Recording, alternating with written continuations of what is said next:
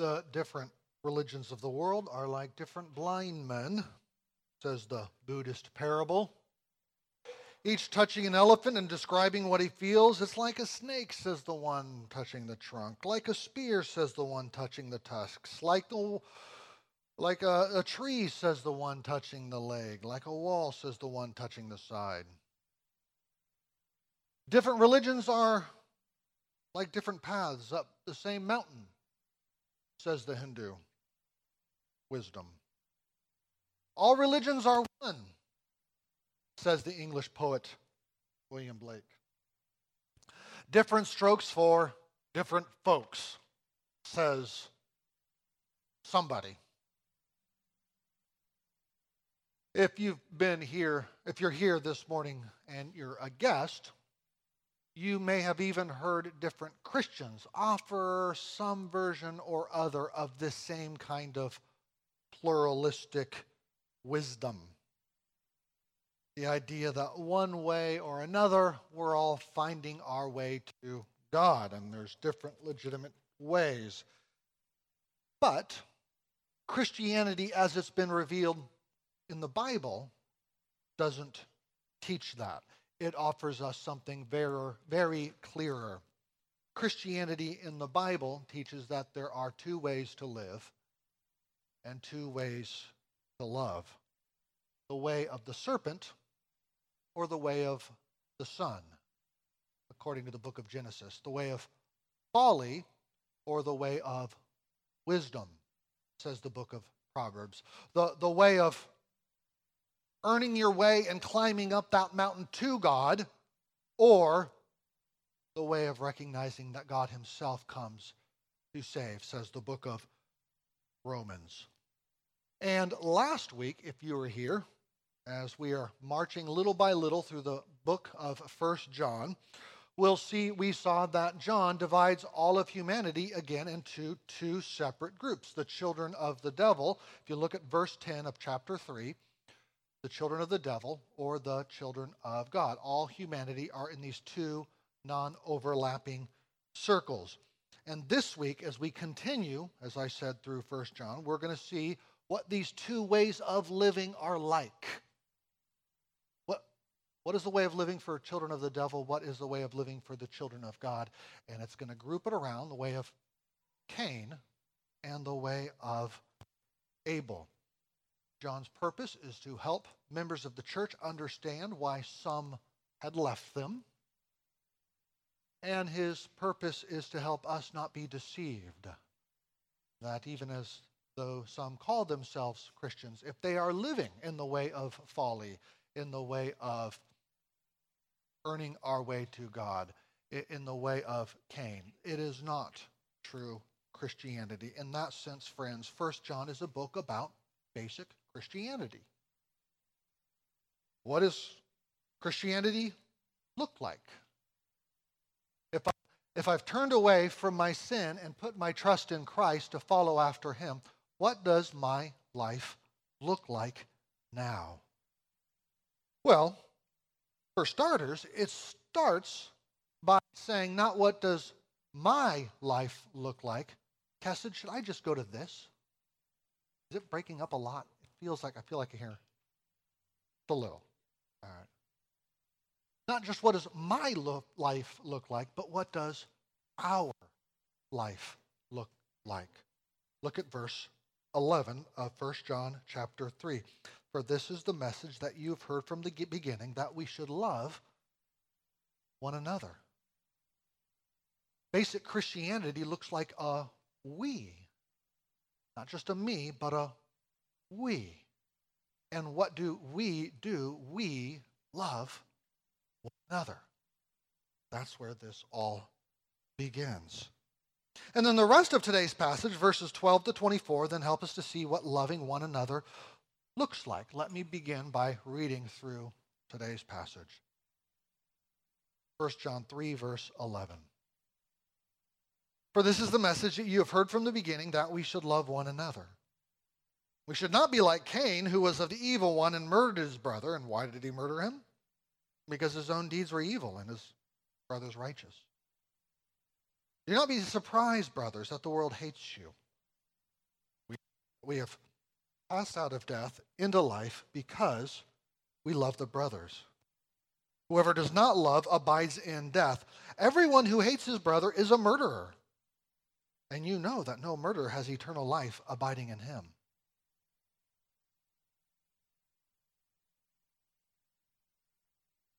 Sorry, messed up screen. By this, verse 16, by this we know love, that he laid down his life for us. And we ought to lay down our lives for the brothers. But if anyone has the world's goods and sees his brother in need, yet closes his heart against him, how does God's love abide in him? Little children, let us not love in word or talk, but in deed and in truth. By this we shall know that we are of the truth and reassure our hearts before him.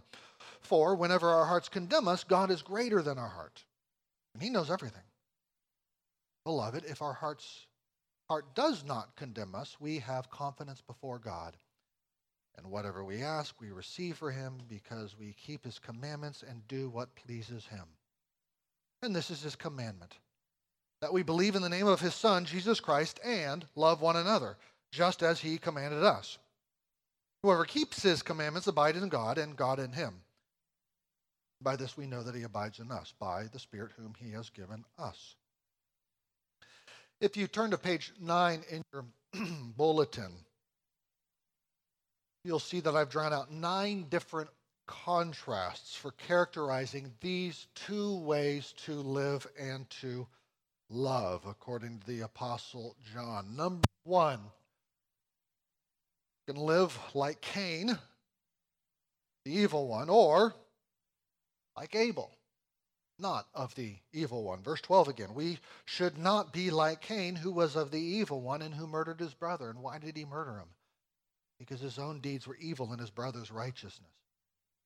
And again, I said this is how we conclude the week. We have 2 groups of people, children of the devil and children of God, which John now describes as 2 different ways of living, like Cain of the evil one, or like his brother Abel, not of the evil one. And friends, what we do when we gather as a church again and again, we work to recognize that this is the most significant divide in all of history. Now, throughout our weeks, we look at other things that divide humanity, and we make a really big deal of them. The divide between, are you American or are you not American? Russian, Ukrainian. The divide between men and women. The divide between Republicans and Democrats. The divide between this skin color and that skin color. This tribe and that tribe. Now, these different divisions are real. They have different meanings.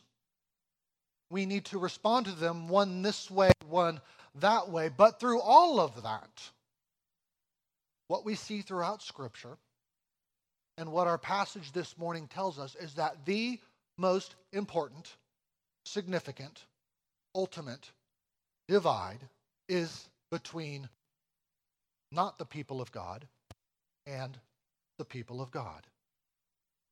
The way of Cain, the way of Abel.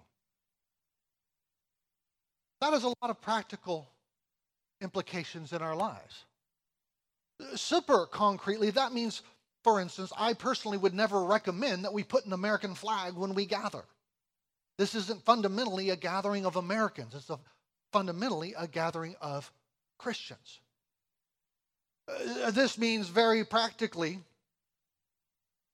we need to both affirm our shared unity in Christ, even as we work to understand one another's different ethnic backgrounds.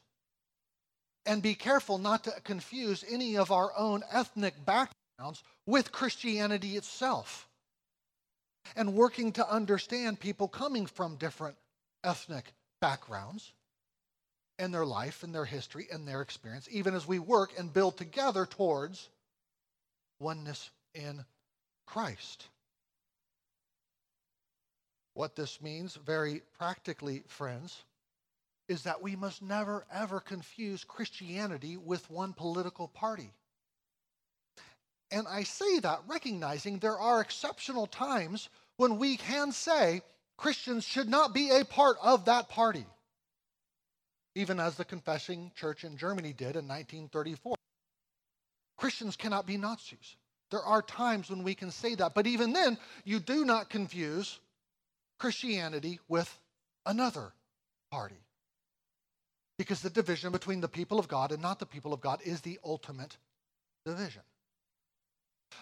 That means as I'm looking out at the world and I'm deciding what to say or not to say, what I'm putting my emotions in and my loyalties to, everything operates through the grid of, will what I'm about to say or not say, tweet or not tweet, Facebook or not Facebook, do or not do in this workplace, will that help represent Christ well? Will what I want to say or not say, do or not do, help the other person know what Christ is like? That is going to garner the main lens through which I see everything. And the most of my attention and devotion. Think about even Jesus himself saying, where are my mother and brother and sisters? And then answered that question by indicating his membership, as it were, his loyalty to the people of God transcended even flesh and blood. This is the most important division in all of humanity. Who belongs to God and who does not. Listen to this. We don't even most fundamentally belong to being Baptists. And I have devoted hundreds of pages to arguing for being a Baptist. Nonetheless, the fellowship that I share with my Anglican, Lutheran, Presbyterian brother in Christ is closer, more important than any Baptist folk who do not share that same gospel. Different kinds of divisions. We have to respond to them differently. Nonetheless, the most important divide in all of history is between the children of the devil who walk in the way of Cain and the people of God who walk by faith in the way of Abel. First contrast. Second contrast. Number 2. Commits evil deeds versus commits righteous deeds. Pretty straightforward, right? Verse 12 again. And why did he murder him? Because his own deeds were evil and his brother's righteous.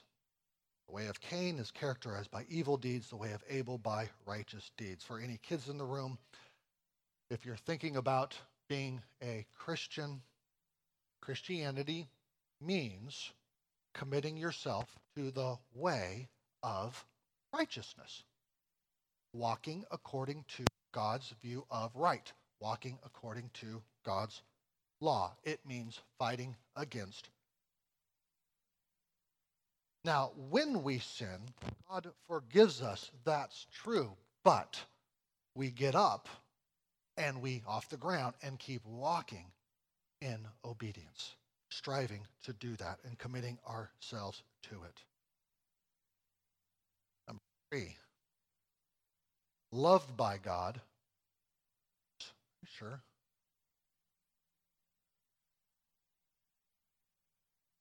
Move this. My front pocket. Okay. We'll try that. Number 3. Loved by God versus hated by the world. Second half of verse 12 and the beginning of 13. And why did he murder him? Because his own deeds were evil and his brother's righteous. Do not be surprised, brothers, that the world hates you.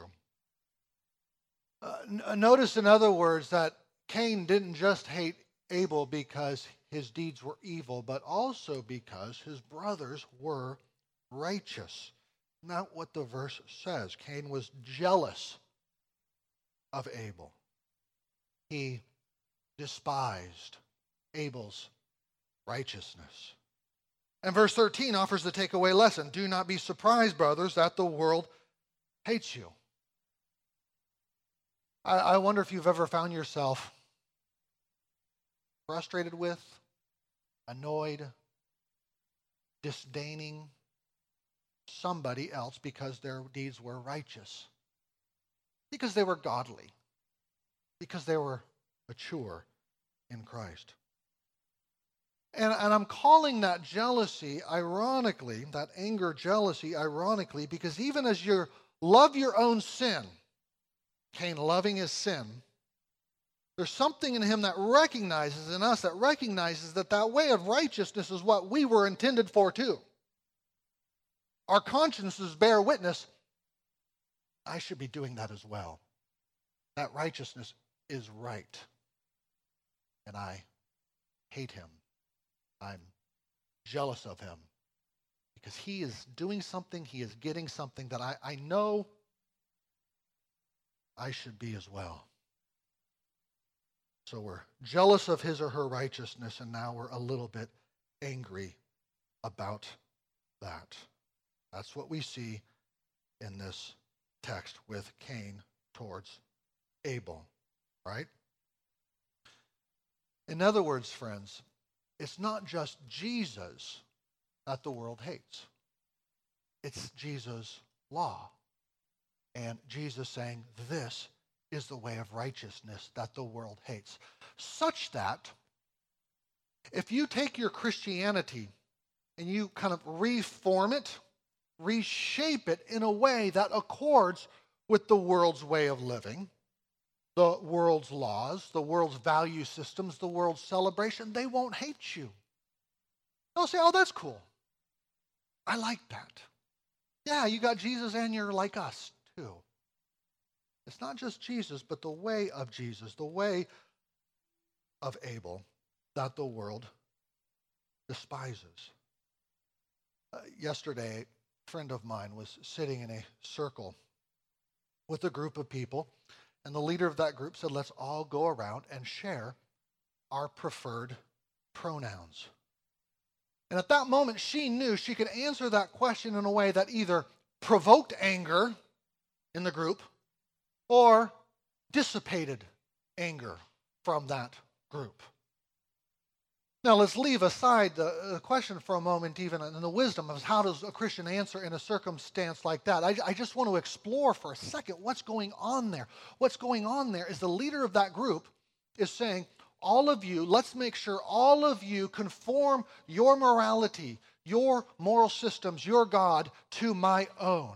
And if you don't, there is a threat of moral exclusion from this circle, even an implicit threat of anger.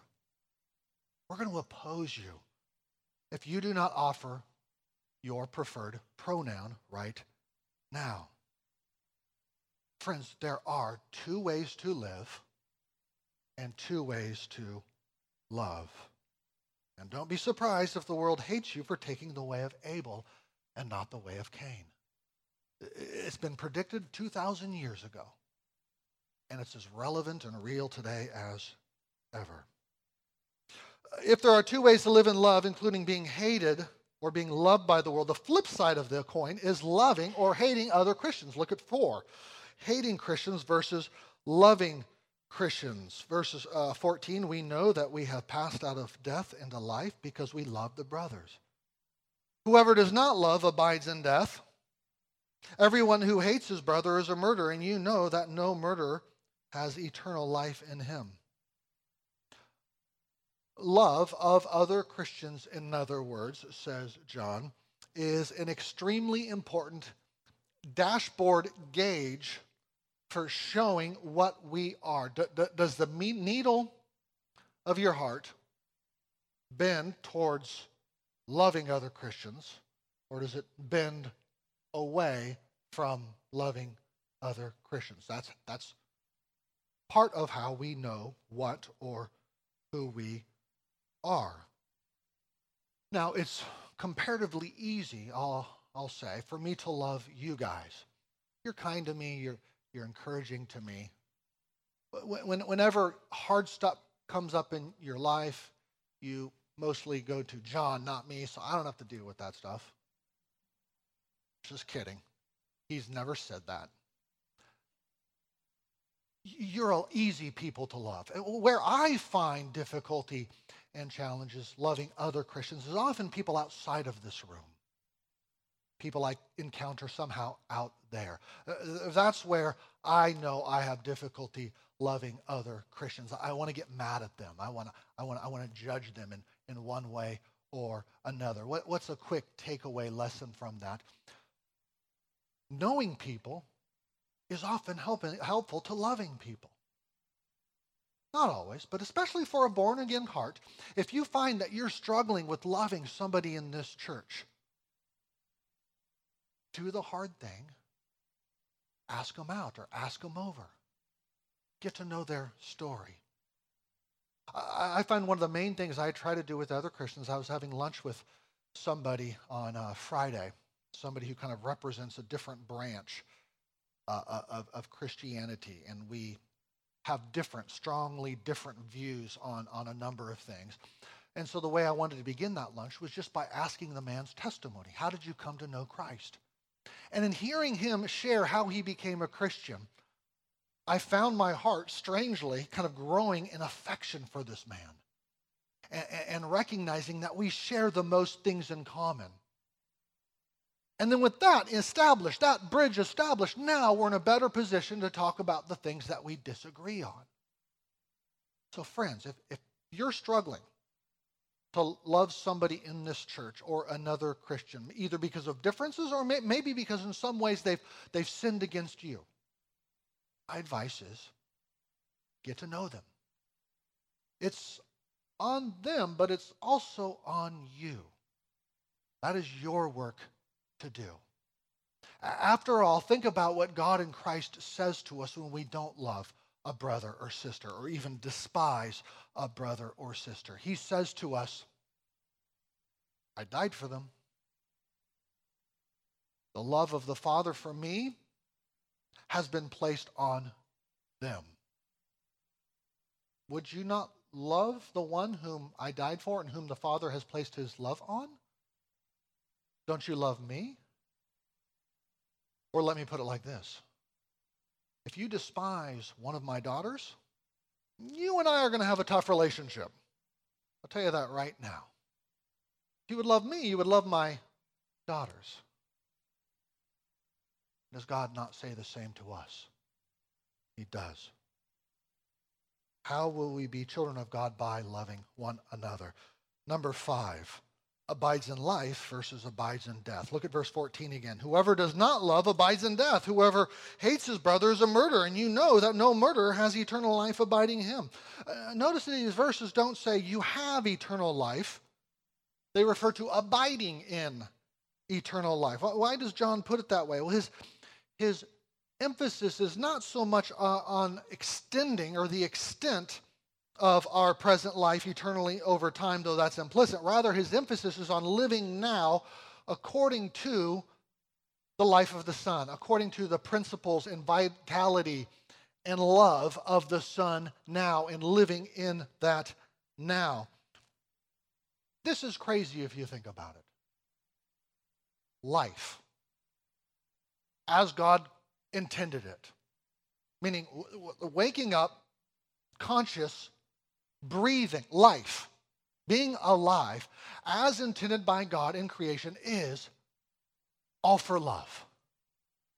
Giving love, receiving love, knowing, living inside of, existing in, unceasing, perfect, never-ending love. Even as the Father loved the Son and Son loved the Spirit loved the Father and the Son loved Father and Spirit in this eternal world of love. That is what life is for. That was life in the garden. That will be one day life in eternity. And we'll think more about this in depth when we get to chapter 4 and that wonderful, glorious phrase, God is love, right? So to abide in Christ is to abide now this world of love. And so loving one another even as we have loved. Therefore, if we don't love, if we ignore, we disdain, we despise, we even hate, we are now abiding in a world of death. Not life, death. Anti-God, anti-Christ. Two ways to live and to love, right? Now, all of that might sound kind of beautiful, but it's still a bit abstract, right? What does that look like practically? Well, that brings us to the next two contrasts. Number 6, sees saints' needs and closes heart versus sacrifices for saints in need. Verse 16, by this we know love. He laid down his life for us, and we ought to lay down our lives for the brothers. But if anyone has the world's goods and sees his brother in need, yet closes his heart against him, how does God's love abide in him? By this we know love. Two ways to live and to love. By this we know love. And to demonstrate the right way, John starts with history's greatest illustration of love, right? While we were yet sinners, Christ laid down his life for us, for his people. So if you are here again this morning and you would not understand yourself to be a Christian, and you're wondering about Christianity, this right here is the white-hot center of Christianity. This is the main thing you need to understand about what we proclaim and the Bible teaches and what we are about as a people. It all rises or falls with this. Before you ask any other question, ask about this. Either Christ died on the cross as a payment for sin and rose from the dead to give new life, this life of love, or he didn't. That's the main thing you need to get your head around, non-Christian friend. And as Christians, we need to have our heads wrapped around continually. Or to go back to the blind man touching different parts of the elephant or different paths to reach to the top of the mountain. Christianity alone says it's not about finding our way to the top of the mountain, but God coming down from the mountain. Christianity alone says it's not about we're blind and we're just all giving our perspectives on different parts of the elephant. Rather, it's about Jesus coming and giving sight to the blind so that we can finally see who God is. And the most important thing we need to see is that God has come down from the mountain in the person of his Son, and he has laid down his life for sinners. We had earned God's wrath by our sin. And yet Jesus paid for that wrath, laying down his life on the cross and defeating the power of sin, the power of wrath, the power of death by rising again. And not only that, calling out a people to say, if you would trust in me and lean on the power of what I have done, then follow me in the way of righteousness. What is the way of righteousness? Well, among other things, this verse tells us explicitly the way of righteousness. We lay down our life for our brothers. And then notice how practical John gets in all of this. He says, I'm not just talking about sentimental affections. I'm not just talking about warm fuzzies towards other Christians. Rather, look at verse 17 again. If anyone has the world's goods and sees his brother in need, yet closes his heart against him, how does God's love abide in him? The love of self-sacrifice for fellow Christians, a brother or sister, shows itself in spotting needs and attending to those needs. This is very concrete, isn't it? You have the world's goods. That's what the verse here says. You have the world's, you have strength, you have money, you have health, you have time, you have power. You spot a fellow Christian who is lacking, who is hurting. And at that moment, you have a choice to look for ways to meet that need, or let your heart, which in some sense is open at this moment because you recognize the need, it's open, but close itself. I'm going to close my heart to that person's need. That's not my problem. Somebody else we'll deal with that. I kind of just don't I care a little bit, but I don't care that much. I'm gonna close my heart. I'm gonna walk away. Deuteronomy 15 shows us what closing a heart looks like. This is the whole Bible. This isn't just the New Testament. This is the whole Bible. Deuteronomy 17, verse 7. If there's a poor man among your brothers in any of the towns of the land that the Lord your God is giving you, do not be hard-hearted or tight-fisted towards your poor brother. Rather be open-handed and freely lend him whatever he needs. Be careful not to harbor this wicked thought.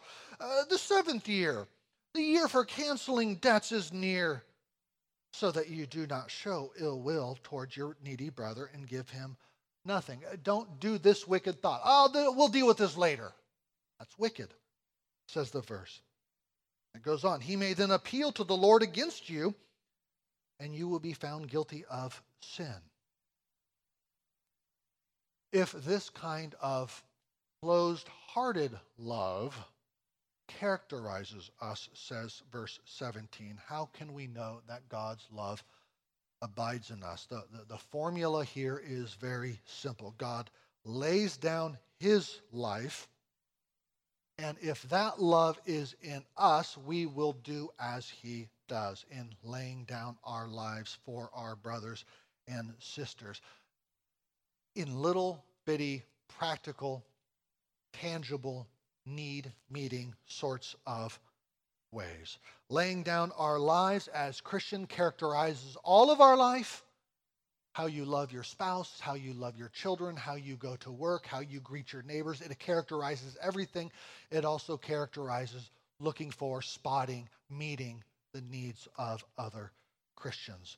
Let me combine this contrast with the next contrast. Number 7, love in word and talk versus love in deed and truth. Verse 18, little children, let us not talk in word or talk, but in deed and truth. It's easy to say and think we love other Christians, to say and think we care about the needy, but John knows how easily we are self-deceived, to say something without actually living something. And so he offers this word of warning in verse 18.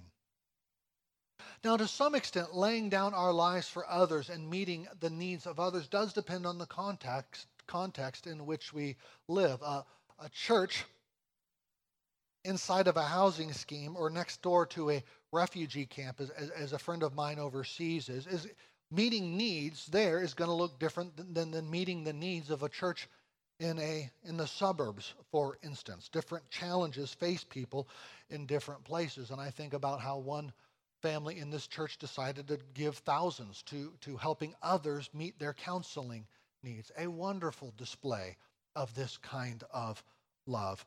Nonetheless, there are still very real physical needs, even in a congregation like ours. And one way we work to meet that is through giving to the Benevolence Fund, as many of you have and do. It's a wonderful way of helping with those physical needs.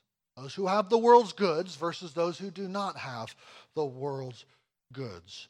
Or reflecting on this yesterday, it made me think of how can this church be helpful to other churches that have sometimes even more obvious needs than our own. I was thinking of Acts 11, where the brand new church in Antioch hears about the famine in Jerusalem. So the disciples determined, everyone according to his ability, to send relief to the brothers living in Judea.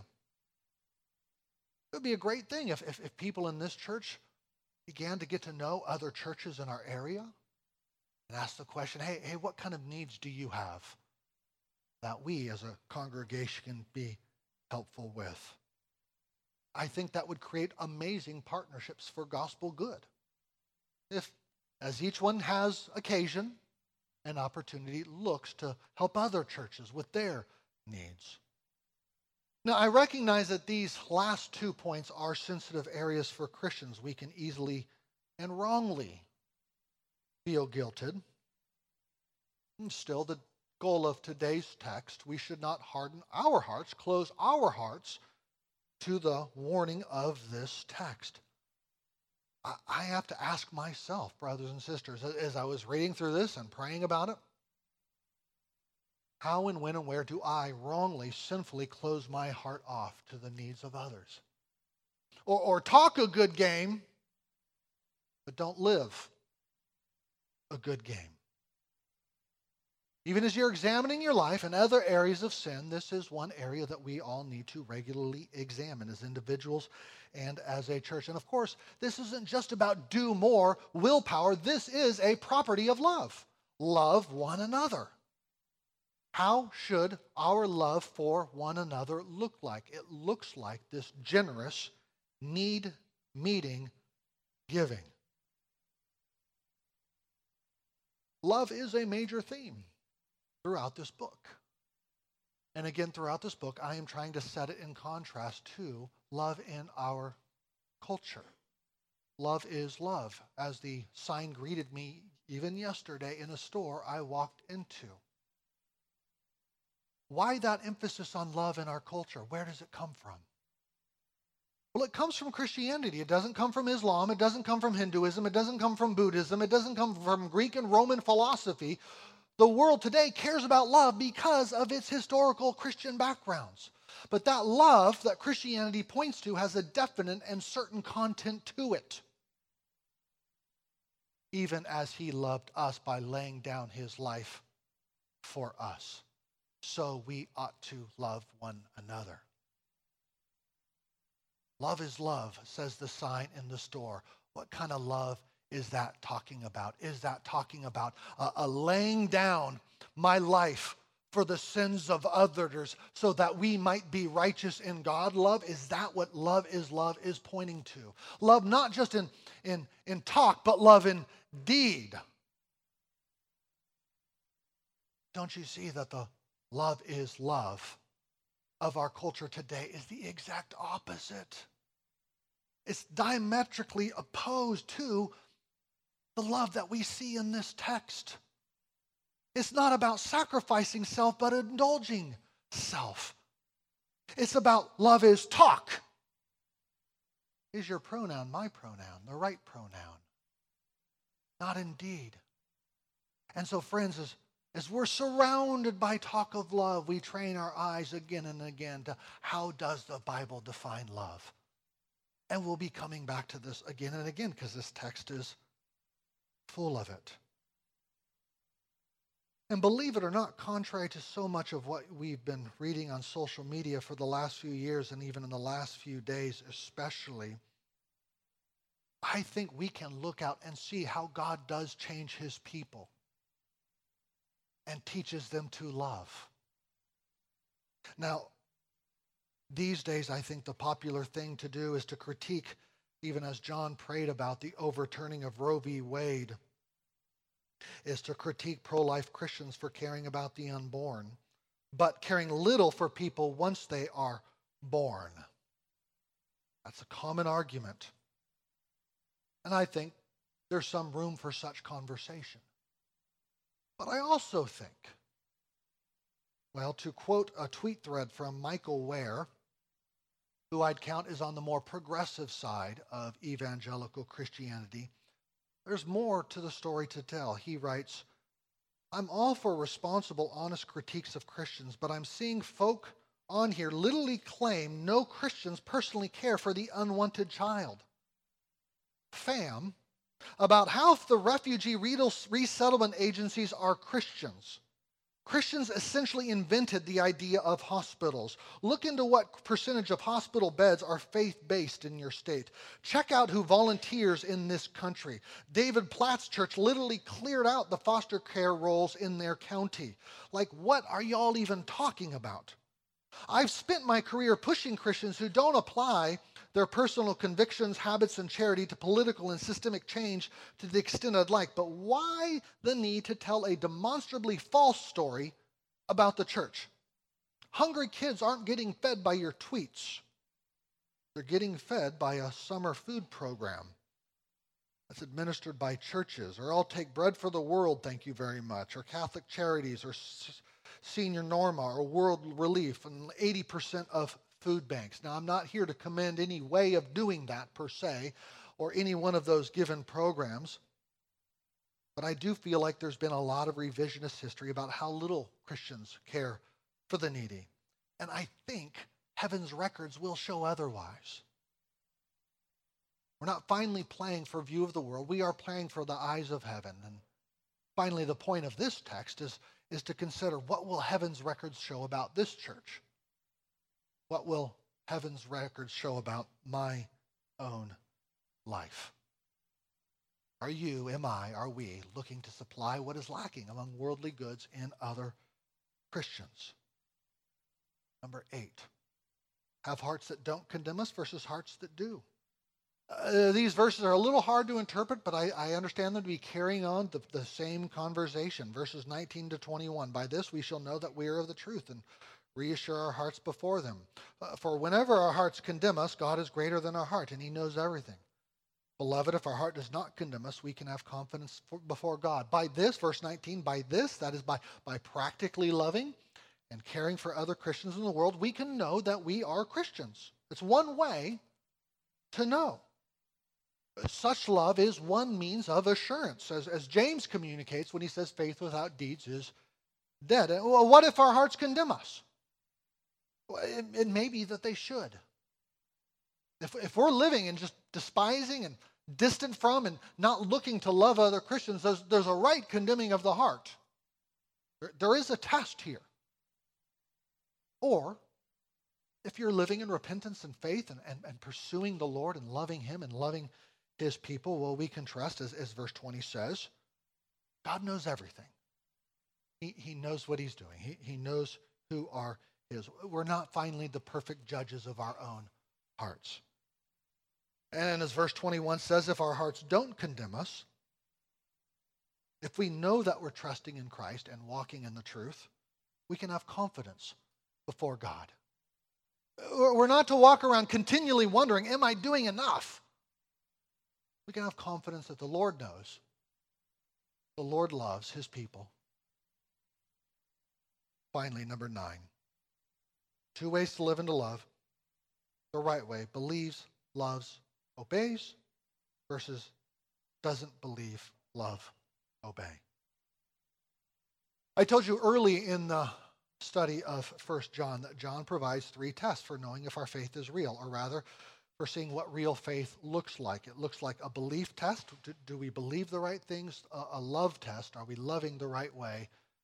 And an obedience test. Are we trusting and obeying as we should? And these last 2 verses include all 3 tests. Look again, verse 23. And this is his commandment, that we believe in the name of his Son, Jesus Christ. There's the belief test. And love one another just as he's commanded us. The love test. Whoever keeps his commandments, obedience test, abides in God and God in him. And by this we know, by these 3 tests, that he abides in us by the Spirit whom he has given us. We're commanded to believe, to love, to obey. And when we do, we know that we have his Spirit and that we are his. I love the last phrase in that verse. By this we know he abides in us. Now delete the comma, which is not in the Greek. By this we know he abides in us by the Spirit whom he has given us. In other words, by this you know that you have the Spirit who's creating these new creation realities in you. You see the fruit of belief and love and obedience little by little, more and more in your life. Do you call yourself a Christian, but you lack any belief or love or obedience? Then be aware of self-deception. Be warned, says this text. You should wonder if you have God's Spirit, because God's Spirit is real and he is powerful and he actually changes us. No matter how stubborn and rebellious and recalcitrant we are, the Holy Spirit actually changes us. And we see the beginnings of belief and love and obedience. To conclude, The temptation, I think, of a text like this is for us to ask, am I doing enough? Enough believing, enough loving, enough obeying? And I think that's the wrong question. I think the better question is, do I see any belief, love, obedience? Do I see the beginnings of these things in my life? And if so, John means not just to provoke us, and he does mean to provoke us, he also means simultaneously to comfort us. To say, you must have the Spirit of God in you. With that belief, that love, that obedience. Now, keep walking in that way. There's two ways to live. You have the Spirit, and you see the beginnings of belief, love for your brothers, shown practically, and obedience. Keep walking in that way, saints. You're on the right track. Let's pray. Father God, forgive our lack of belief, our lack of love, our lack of obedience. Help us to walk in the way of belief, love, and obedience, to abide in Christ, who is the world of love and who laid down his life for us. We pray this in his name. Amen.